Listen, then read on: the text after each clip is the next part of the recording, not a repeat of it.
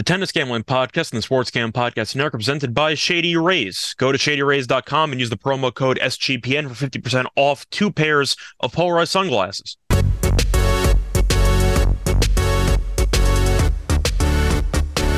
And welcome, everybody, to the Tennis Gambling Podcast from the Sports Gambling Podcast Network. It is currently early Sunday morning, April 16th. And I'm Rose, as always, Scott Reichel, once again, going solo for this pod. Should be a short one. There's only one match to go through because it is time to go through the men's final in Monte Carlo. Should be a fun one between Rune and Rublev, but before I get into the preview, do want to recap how we did on yesterday's episode, and we did very, very well. We ended up sweeping. We ended up winning the lock and the dog. We had the over 22.5 games at minus 117 in the Fritz Rublev match as the lock, and that got there as the match ended up going 3 sets. And for the dog, ended up going with Sinner and Rune over 2.5 sets at plus 130, and that got there as well. Second set was a bit of a doozy because Rune was in cruise control, and then he kind of fell apart there at the end of the second set, but then he ended up breaking Sinner again after he choked the break lead that he had previously, and he ended up winning the second set 7-5 and eventually won the match. So it was kind of funny with the dog because if you remember yesterday's episode, I was torn between 3 choices. I was torn between Rune plus the 2.5 games at even money. I was torn between Rune money line, and I was also torn between the sets. And it's kind of funny in hindsight because all 3 of those plays won, so I was kind of stressing out over nothing in hindsight. But still, nice win. Take the sweep to the bank, and hopefully we'll sweep again here on Sunday. But before I get into the odds, I do want to recap my takeaways from each of those matches. The Rublev and Fritz match was really a story of who can hold serve first. The first set was absolutely wild because nobody could hold serve, and it turned into an absolute circus. So Rublev ended up facing 4 break points. He saved none of them. He went 0 for 4. So he got broken 4 times in the first set. And Fritz got broken 3 times in the first set. And then Fritz ended up winning 7-5 in the first set. And then Rublev kind of took over the match from there as Rublev really settled in with the serve. And he did not get broken for the entire second set, and then he got broken 1 time in the third. But Fritz was really struggling to defend a serve as he ended up facing an insane 21 break points, and he ended up saving 13 of them. But that means Rublev broke him 8 times. Fritz was really not good with the first serve percentage. In the entire match, Fritz's first serve percentage was only 49%. Now, the weather in Monte Carlo wasn't great yesterday. There were a couple of weather delays with regard to rain, bit windy as well. So Fritz ended up struggling with those conditions, and Rublev wore him down in what was a very fun match. And then you had the late match between Rune and Sinner, and I'm not really sure what to describe it as because both players just seemed like they didn't want to win the match. They both kept getting good opportunities.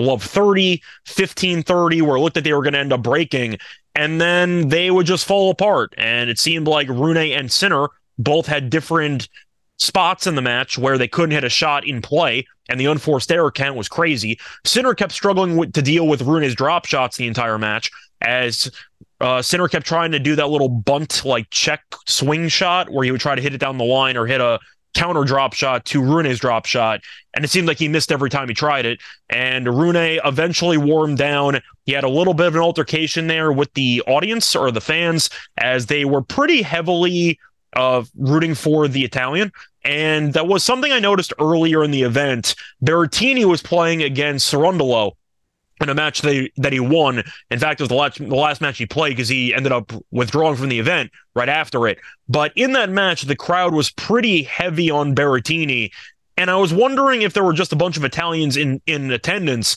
and apparently there were, because the crowd was all over Sinner, and Rune took the villain role to heart, I guess, and ended up winning the match, but did have a couple of moments with the crowd where he was signaling to be quiet to them and, that kind of thing. So Rune got it done. Sinner, I was a bit disappointed by his overall showing. It seemed like he had a lot of opportunities to take the match over, and he just didn't do it. And every time he seemed to have an opportunity to give Rune serious trouble and potentially break, he just couldn't convert. And Rune was the same way, don't get me wrong. Rune also had a bunch of breakpoint chances in the third set and couldn't exactly convert that much. He had 6 breakpoint chances. Sinner had 0. So Rune did a good job of holding. But once again, the 0 breakpoint's a little bit misleading because Sinner had a couple of 15, 30 games and Love 30 games. And after that, Rune took over and got back on track. But Sinner did struggle to really defend his service games easily, but he got through it for most of the set. And then eventually Rune broke through in the 5-6 game with Sinner serving, and then Rune ended up breaking him to win the match. So, very fun match. I'm still shocked Sinner was that big of a favorite, just based on how good Rune is on clay, and it worked out well for us. Hopefully you tailed, and hopefully you also won with me. So, besides that, though, my overall takeaways was that Rune won the match, but it looked like nobody wanted it. It was really just a crazy, unpredictable match, which is ironic because there was only one break of serve in the entire third set, but it felt like there was going to be a break of serve every game. And the Rublev match was just a story of Rublev eventually wearing down Fritz, got the serve under control, and Rublev has looked really good in this event. But anyway, time to transition over to the actual men's final. I said it was going to be a short podcast, and I intend on keeping it that way. So starting off with the odds here, Rune, pretty hefty favorite, minus 205 on the money line. Rublev is plus 175 on the money line the other way. As for games, it is plus 2.5 for Rublev at minus 105, and minus 2.5 for Rune at minus 115. As for the over-under, 22.5, over is minus 120, under is even money. If you want an alt one, you can get 21.5, the over is minus 150, the under is plus 120, and the other way around, 23.5 is over minus 105, under is minus 125. If you want to take the match to go 3, that is plus 120. Rune to win in straight sets is plus 145, and Rublev to win in straight sets is plus 325. If you want to go through the aces and breaks and double faults, 7.5 combined, over-under is 115 both ways. As for aces, 3.5 for each player, 110 on the over for Rublev, 120 on the under for Rublev, and Rune over is minus 120 and under is minus 110. Breaks of serve combined, you have 4.5 over at minus 160. Combined under is plus 130. Rublev to break Rune's serve 3 times is plus 130. To break him 2 times or less is minus 160. And Rune to break 3 times is minus 180. And for him to break Rublev serve less than 3 times is plus 150. Double faults 5.5. Under is minus 125. Over is minus 105. Rublev over 2.5 double faults is plus 135. Under is minus 165. And Rune double faults over 3.5 is plus 135. And the under is minus 165. So first things first, based on how this tournament has gone, I have to do the simple research of looking up the weather. Overall, not bad. It's supposed to be around 56 and sunny, so rain should not be a concern. You're looking at wind roughly 7 to 8 miles per hour, which isn't exactly that bad either. So keep an eye on it. I'm not sure which direction it's going to come in based on where the court's located, but still, the weather should be fine, and hopefully it stays that way. But to go through the actual match itself, first things first, I'll go through the head-to-head, actually. So these players actually just face off against each other in Australia, but this is the third career meeting. First meeting was in 2022. Rune did win in Paris, won that one 6-4, 7-5. They faced off in Australia, and Rublev won that crazy round of 16 match in 5 sets, where Rune completely choked away the fifth set, and he also choked away the super breaker, and eventually lost that one 11-9 in the. Sorry, it was 11-9.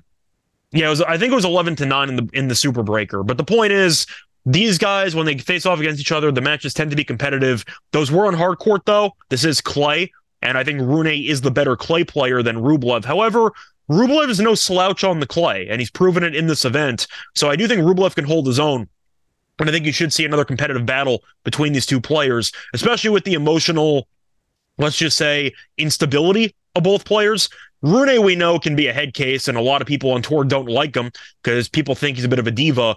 Rublev is a guy who everybody likes, except for the fact that in actual matches, he can go for broke and his strokes can occasionally self-destruct, and that could be an issue in itself. But to go through the actual path of both players, Rublev ended up beating Munar in 3 in the first round, beat Kakadov in straight sets, beat Scroof in straight sets, and beat Fritz in 3. As for Rune, ended up beating Team, had a walkover against Berrettini, beat Medvedev, and beat Sinner in 3. So I would say that Rune has looked like the better player in this event, but I think it's close. Like, I don't think it's that big of a margin between these guys. So even though I think Rune should be favored in this match, it's the same logic I had with the Rune match yesterday against Sinner, except in this case, Rune is the pretty heavy favorite. I couldn't understand why Rune was that big of a dog against Sinner because of the fact that he's playing in good form. And most matches in this event have been kind of nuts. There's been a lot of marathon matches here.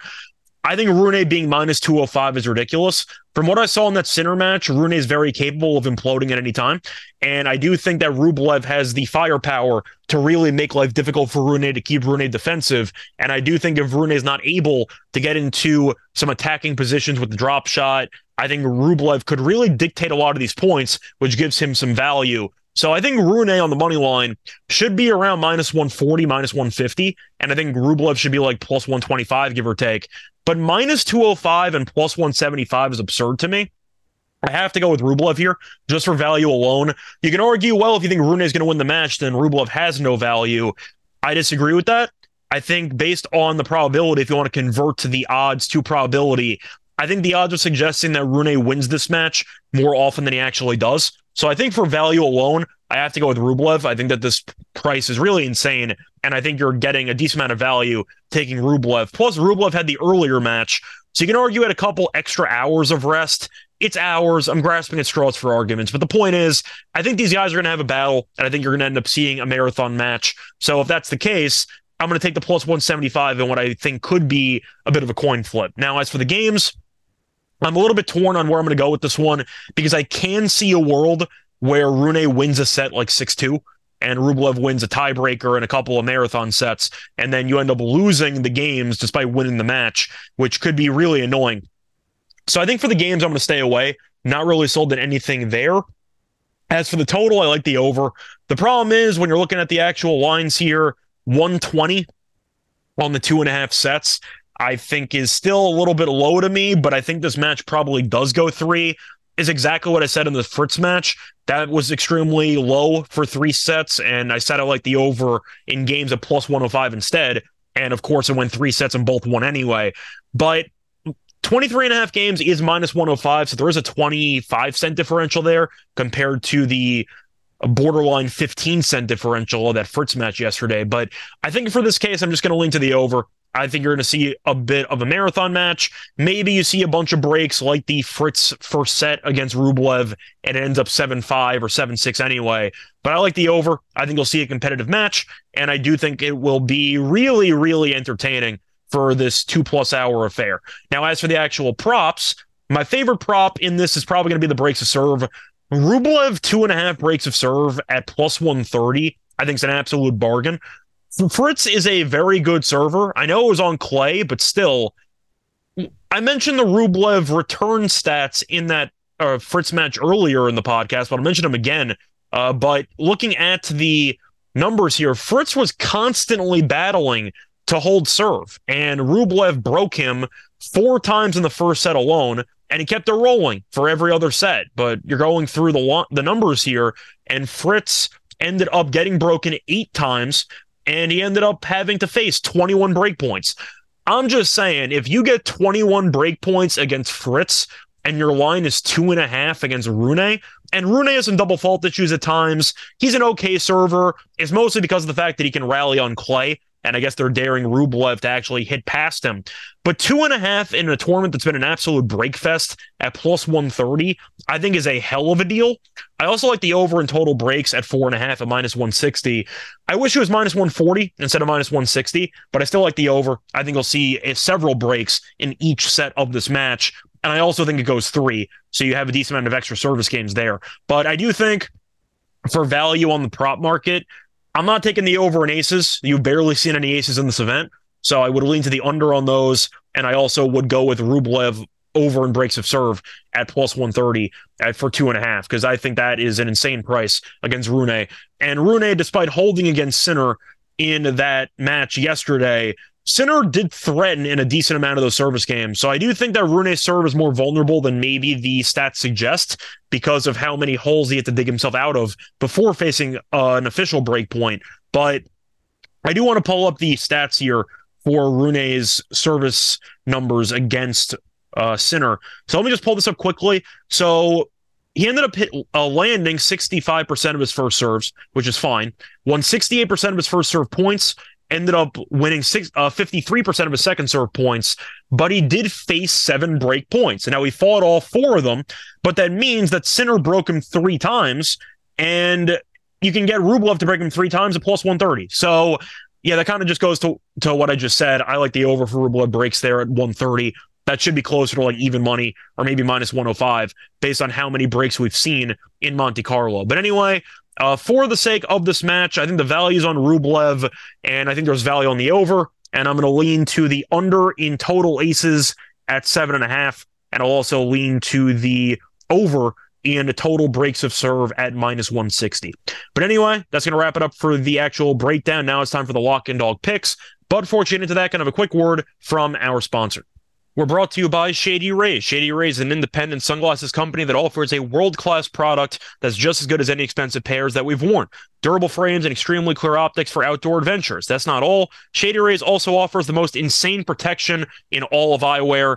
Every pair of sunglasses, right? Every pair is backed by lost and broken replacements. If you lose or break your pair, even on day one, they told us they will send you a brand new pair. No questions asked. Wear your Shady Rays with confidence because they have your back long after purchase. And on top of that, they have a great deal for you right now, exclusively for our listeners. Shady Rays is giving out their best deal of the year. Go to shadyrays.com and use the code SGPN for 50% off 2 pairs of polarized sunglasses. Try for yourself the shades rated 5 stars by over 200,000 people.